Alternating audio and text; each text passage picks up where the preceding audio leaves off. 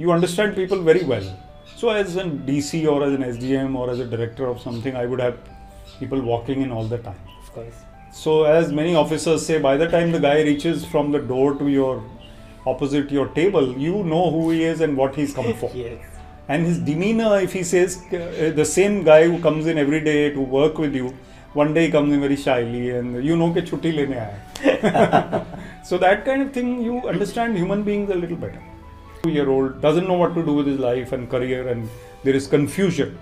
So when I resigned, I had him or her in mind that I must I must inspire these people into knowing that life is not to be taken that seriously. You have to work hard and all, of course, I don't need to repeat that. But you need to be knowing that you are in it for, entertainment also and fun also, and happiness is the goal. So I want more people to know about this message. That's why I do all this. It does point towards that you are an empathetic person. A lot. So that's great. But I don't think the youth reads enough. And if you would read enough, then your life becomes a little more meaningful. And because there's so many great people who've written books, and connecting to them obviously helps. So I think there are things which I relate to and certain things which I don't.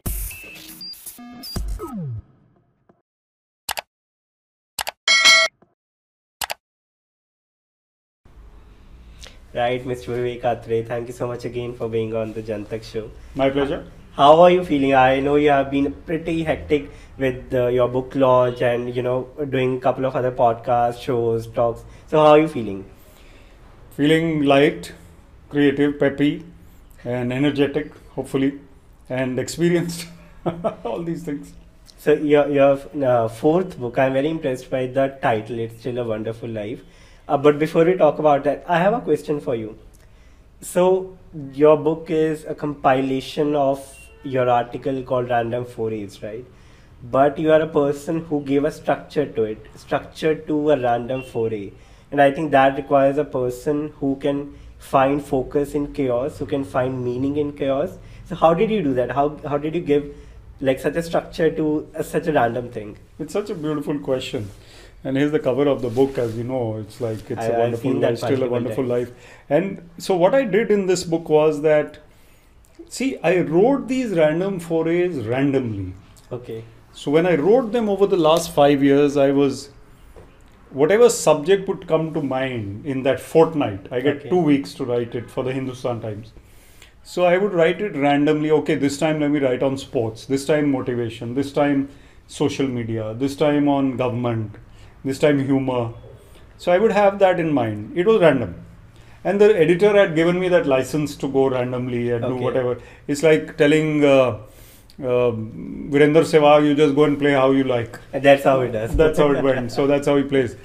But the good thing came out that there are 14 themes, which I found later, which run across these. And out of these 14, perhaps 5 or 6 are the main themes. But I was able to then compile these into those 14 sections. 120 of them into 14 sections. And now I've written another 30, which will be in the next book. So I think they'll also fall part of these, because there are big themes like social media, like society, like relationships, like government, like humor, like education, elderly, and social media pressure. So I think it's pretty much under control. And 14 themes which I don't think I could write about something like salsa dancing or cooking or something. I mean, if you try, you can, because I remember last time I started with saying that you are master of all the trades. So I'm sure if you try, you can do that. I don't know. I've tried my hand at dancing a few times. I'm pretty bad at it. And see, there is an 80-20 rule which I follow, and we talked about it perhaps last time as well. So I think there's no perfection in this world, but it is possible for us to be good and keep getting better and do more things, but you can't do everything. Of course. A very interesting thing, 80-20 rule. I was listening to a podcast by Jordan Peterson just almost 3-4 hours away, and he's he tried to make sense of the 80-20 rule. Right? So what do you think, why 80% of the results come from just 20%? It's like this, that prioritization has to take place. So you see, um, the effort required and the output are not proportionate to each other. Mhm. So you may be slogging about something, and finally you come up with a little bit of, you may have heard of gold diggers. Yes. They dig and dig and dig, and how much gold do they extract? 1 ounce of it, right? Yes. Whereas if you're studying for an exam, there are people who have passed exams with flying colors after studying for 1 day. Okay. So that 1 day of effort, and look at the results. Story for all the engineers. So same as me. So the issue here is that things are not. It's not 2 + 2 = 4. Mhm. So we put in 80% of our effort, and sometimes only 20% of the results will accrue. Yes. And you put in effort which is prioritized, and 20% committed, focused effort, which leads 80% of the results. So I think that's one. The other thing, I have extended this rule to my talks by saying that let us be 80%, 90% finishers. Okay. In the sense that let us not try for 100% perfection in anything you do. Mhm. There is no point unless you are an artist who's making a painting which has to be absolutely, per your heart and whatever soul. A perfect cover drive by Virat Kohli could be 100 out of 100, but an imperfect cover drive by someone like Hardik Pandya may also get 4 runs. Yes. So it's like let's try for that 80-85% first. Absolutely. So you told that it's your story as well. When I spoke about the engineers, I just realized very little is known about your engineering days. So maybe if you can just take us through how you went to NIT Kurukshetra, Yeah, right? yeah. How were your college days? So 3 things about my college days. One, that I was a sportsman before going there, so I got the benefit of cricket at the national level, C.K. Naidu twice. Yes, I know. While getting admission to NIT, and my percentage was not as good as others, but I got that sports seat, one of the 2 sports seats Okay. into engineering, which meant that when I played cricket, I would have otherwise studied for engineering. So baat wahi hai. Mhm. Luckily, I got in playing cricket. Secondly, I did reasonably okay once you get in, you are going to be an engineer one day. So I got in and I was an engineer one day. I started writing in that college. Okay, writing. So what? apart from engineering, I started writing creative writing, which is now Random Forays. That time there was a college magazine called Vulcan. Okay. And I would not write about electronics engineering, which was Mhm. my branch. I would write, one title was From Never Newsers to Newsaholics, Okay. which means somebody who doesn't care about news and somebody who's an alcoholic about news. Okay. Then one was that, headlines of all kinds. So Miss India is from Mumbai, or this happened or that happened, about news coverage, about something. Then I also wrote humorous things. So 4 articles were published in those 4 years in the annual magazine each year. Mhm. The third thing about engineering college was that I met my wife to be. Wow. So she was 2 years my junior, and I was in 3rd year when she was in 1st year. And they came as a batch of 20 girls, whereas there used to be 3 or 4 girls every year at that time. Okay. Now the number of girls could be 40 to 50% of the strength Yes, of the the ratio college. is better now. That time it was 5% or 2%. Wow. So when she came with those batches, then we became friends, and we ultimately got married. So 3, and this is probably the main one from engineering. The most important one. Most important. Right.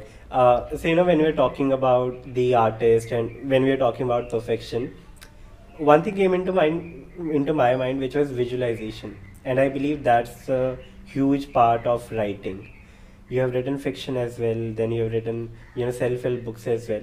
What's your process of visualizing? Because especially when you write fiction, you have to visualize characters, you have to visualize how the storyline would look like. How's the process like? Because I think it's pretty difficult. So if you can just take us through your process. So when I wrote my 2 novels, they were the only bit of fiction that I wrote. I've written a few short stories and a micro story or 2 also. So I think the process of writing fiction is basically to live your characters for a while. Okay. So as I always say about these books, I can write from the point of view of an Indian young man, because I was also a young man, and not so young now, but I can visualize what that young man is thinking about, like visualization you Yes. said. I know what he's going through.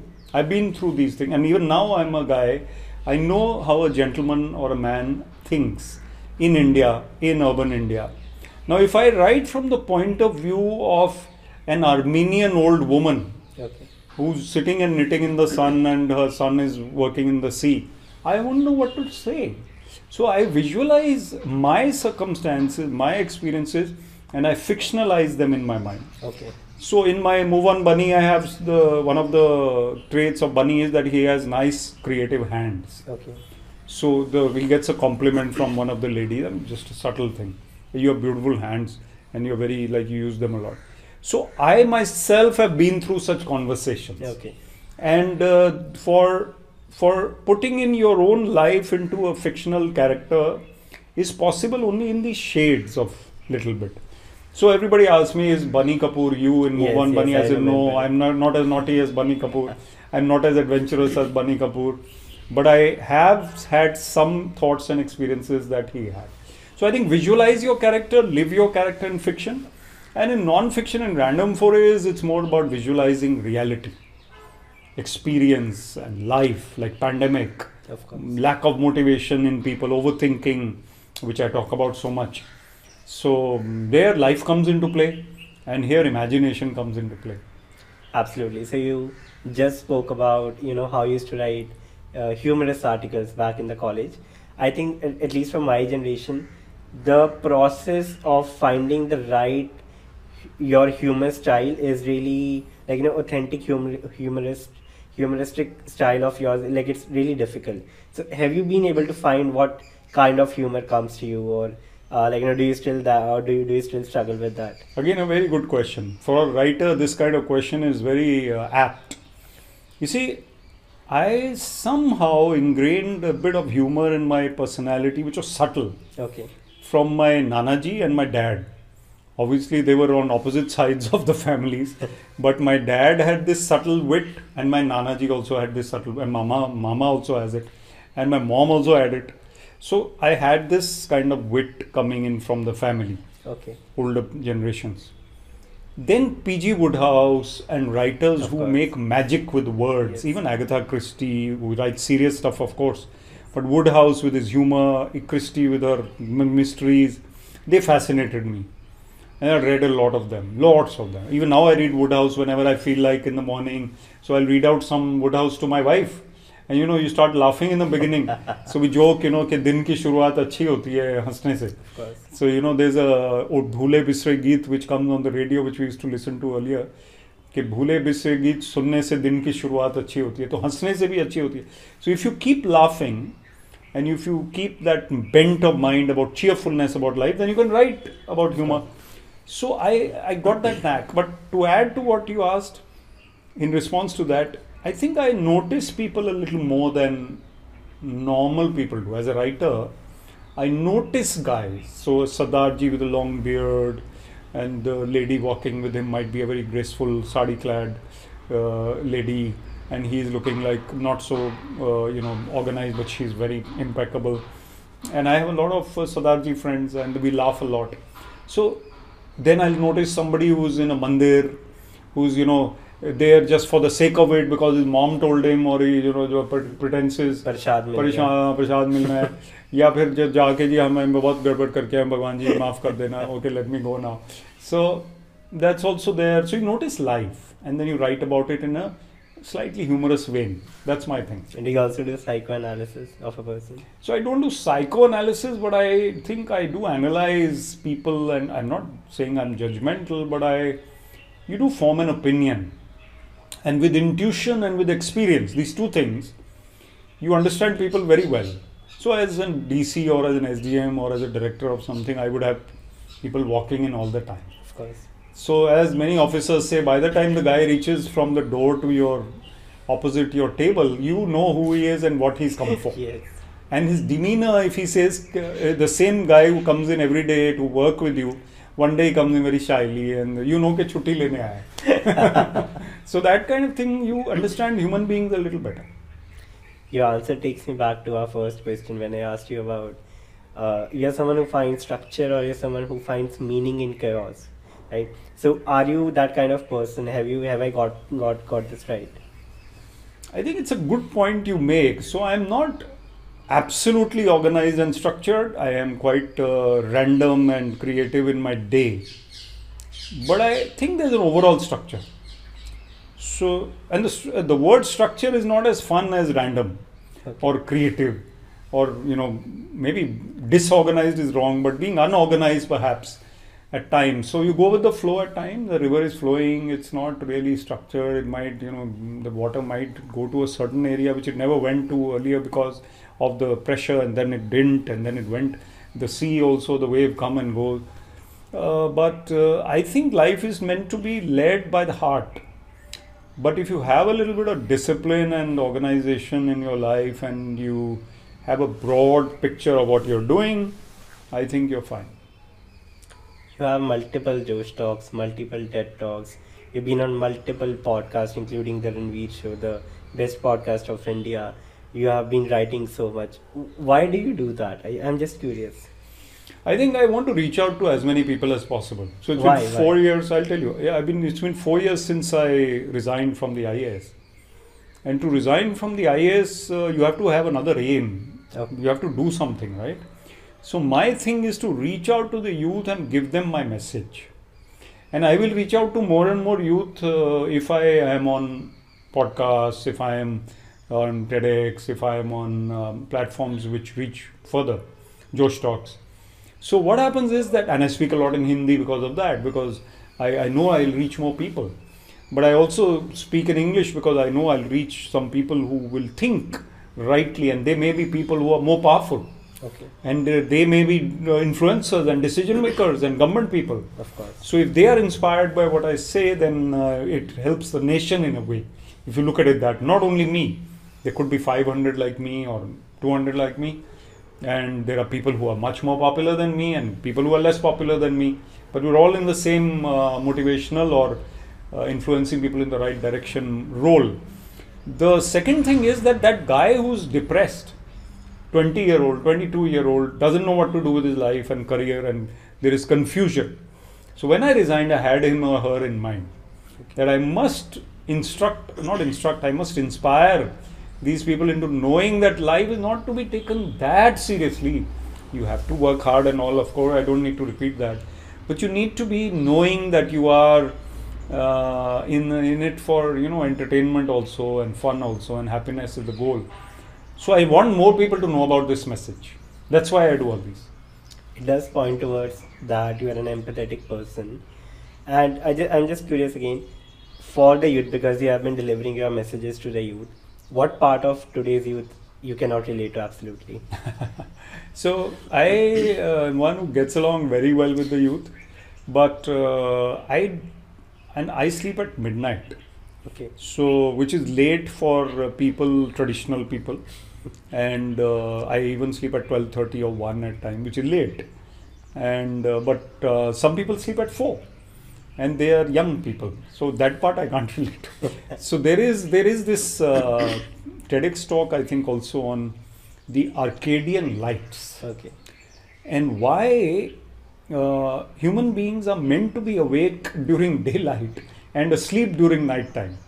That is the human body cycle and the mind, and that is what the birds and animals do. They don't stay awake with the Facebook or Instagram, right? The birds don't do that. Yeah. They wake up at 5 in the morning. We don't do that. And some do. Some are sleeping at 10 even today and waking up at 4:30 or 5. Yes. So I think they're better off than someone like me who sleeps late. But I am better off than someone like anyone who sleeps, I'm not saying you, but someone who sleeps at 4 a.m. Honestly, I sleep at 11. Great. So that part I can't relate to. But I can relate to most of the other things. That's right. Right. And is there something that, for example, if you, for the current youth, I'm sure you must also be evolving and learning a lot of things. So what was the most challenging thing for you to learn or to adapt, to ensure that you are relatable to the youth? I think one thing that helped was that I was fit. Okay. And when I used to go and talk to them, I could look fit. So they used to ask me, "Sir, aap bade fit lagte ho." And luckily for me, even today, people think I'm younger than I am. So I think that part helped them to relate to me more than, sorry to use this expression, a podgy, portly kind of person who's beyond their years by far. Okay. So now they know that I am older by virtue of my experience, and I have grown up daughters, so they know I'm older, right? But they do connect in many ways, and so connecting to them became easy for me because of the way I was, but also perhaps because I knew a few trends like technology. So I am reasonably savvy with everything that is technology related. Right. So I will know how to go live on Instagram. I will know what to do. I'll know how to, to go to settings and do this and that and whatever. So I think that also relates well with them. Sports also relates well with them. Of course. So I talk a lot and I indulge, I play. So that also helps. There are a couple of things which don't relate, which I don't relate very well with the current youth, because I read much more than many boys and girls do. I know that you and Ayush, you read a lot, so that's great, but I don't think the youth reads enough. And if you would read enough, then your life becomes a little more meaningful. And because there's so many great people who've written books, and connecting to them obviously helps. So I think there are things which I relate to and certain things which I don't. Do you think with the authors also starting their own podcast or being, creating content on social media, do you think this paradigm is going to shift of, reading books? Do you think that's going to shift anytime soon? I think it's going to, and I think the more sensible people become, because the world is actually progressing in every way. Of course. I mean, if you look at now, let's bring in a spiritual angle. If you look at the scriptures of the world, darkness is going to fade away from humanity. And the upward cycle in the Hindu scriptures is presently on. And the people say Kali Yuga, but Paramahansa Yogananda and his guru Sri Yukteswar write that Kali Yuga was over in the 1700s. Okay. After that, electricity came, the printing press came, now the internet came, communication cannot be Kali Yuga. There are people who are Kali Yuga types. Yes. And there are vestiges of the past. But then if we are in a cycle of, let's say, 4800 years now, which could be Dwapar Yuga as Yukteswarji puts it, and it's only been 200 years into this 4800 year period, then obviously we're still showing some tendencies of Kali Yuga. But 500 years down the line, we may have a much better era, or even 100 years down the line. So I think that people are evolving. Society is getting better. So let's look at it that way. I have great faith in the youth and in humanity. So I think people are getting into empathy, into other things. There are, of course, that it is a world of duality. Yeah. So there are the bad guys and the good guys are always there. And there are those guys who are partly good and partly bad. There's a lot of studies on the impact of social media on the youth.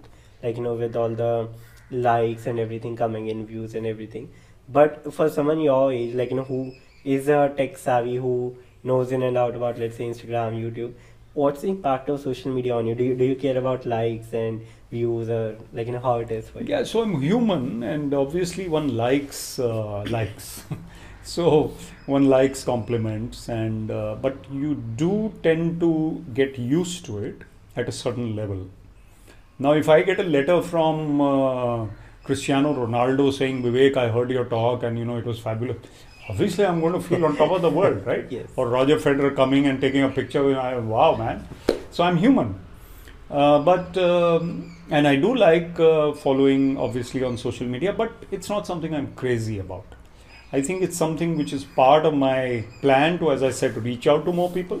But it's not something I'm craving for. So craving is not there, but yeah, the campaign is on. That's what it is.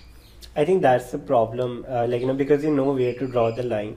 The people in their early 20s or their late teens, they don't know where to draw the line, right?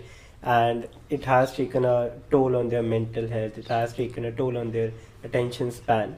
So, in these terms, like for example, attention span, have you felt any kind of any kind of effect on you? Maybe if you read, let's say, 20 pages a day in 2008, and now, is there any kind of impact in terms of your attention span, or the kind of videos you watch, or the time of the duration of the videos you watch?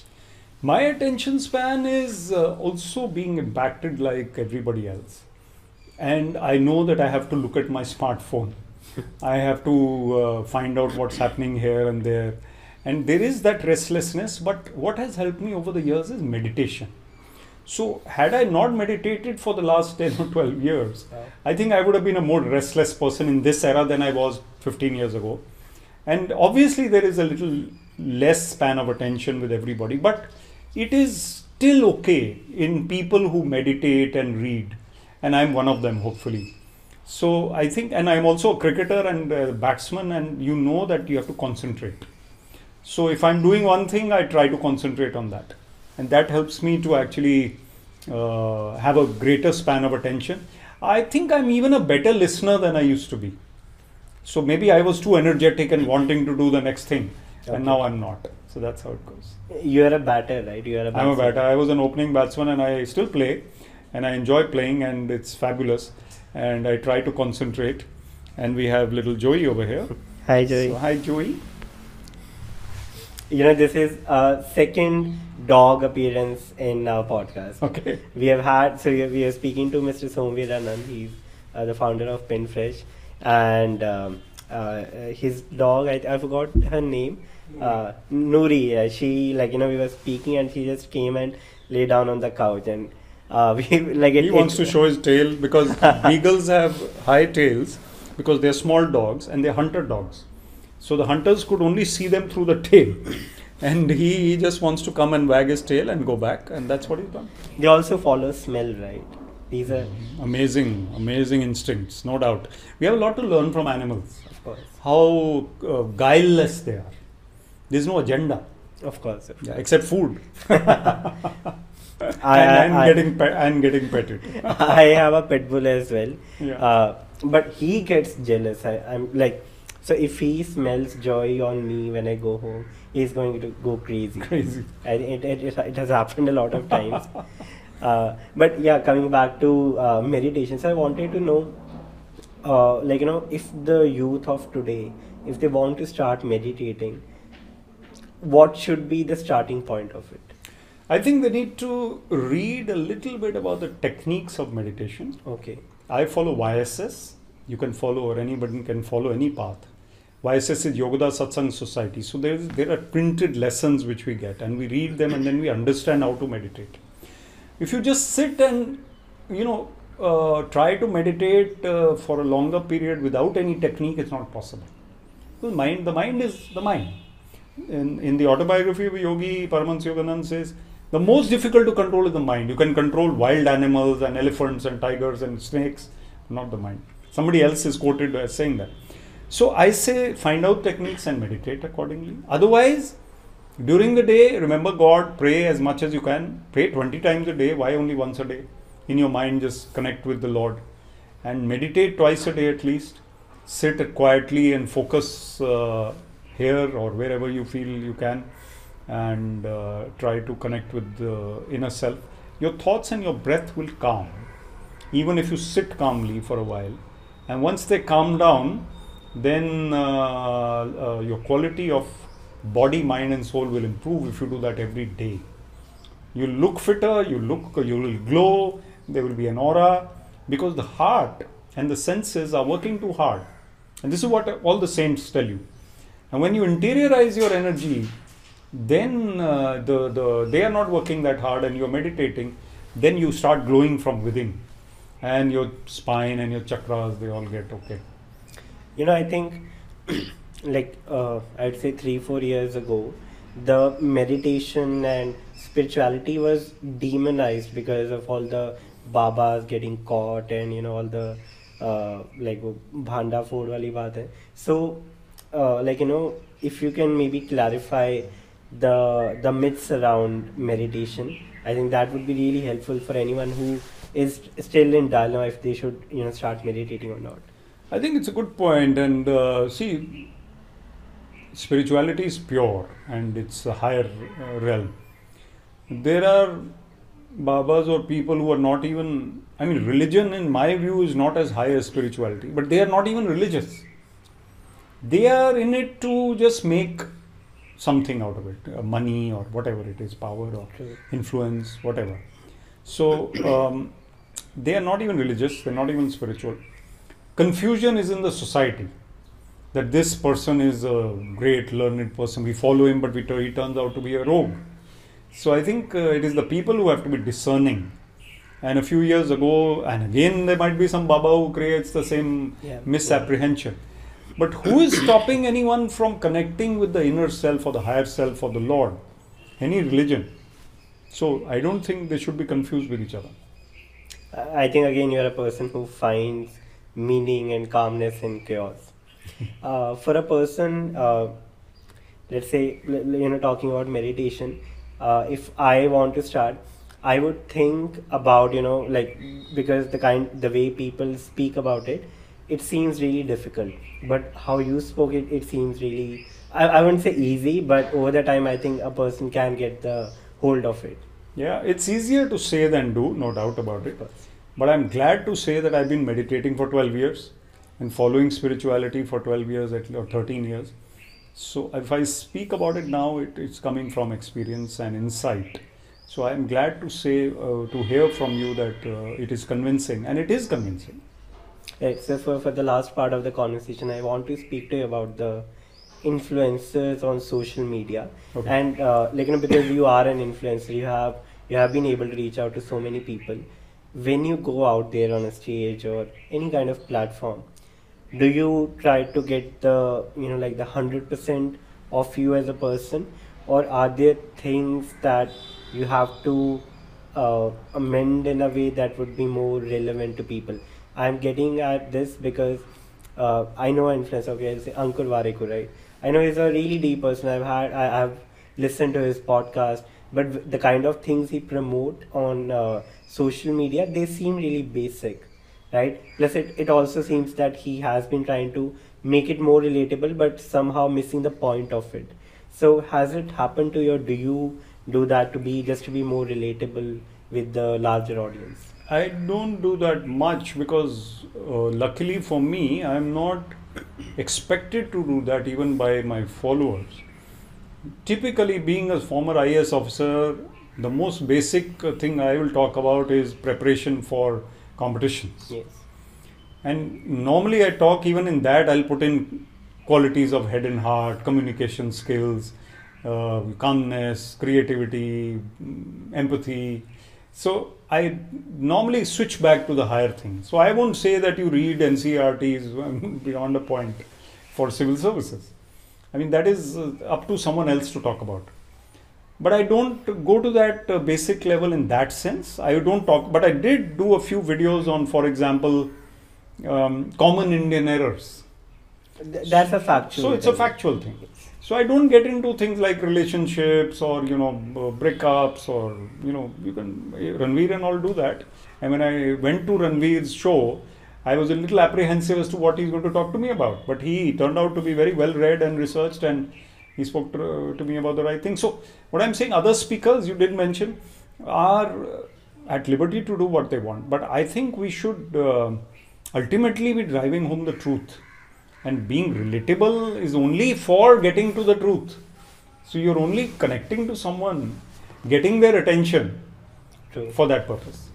I think people like Ranveer Allahabad, they're doing a tremendous job with the kind of content he gets. I think it's an inspiration for even podcasts like, small podcasts like us as well.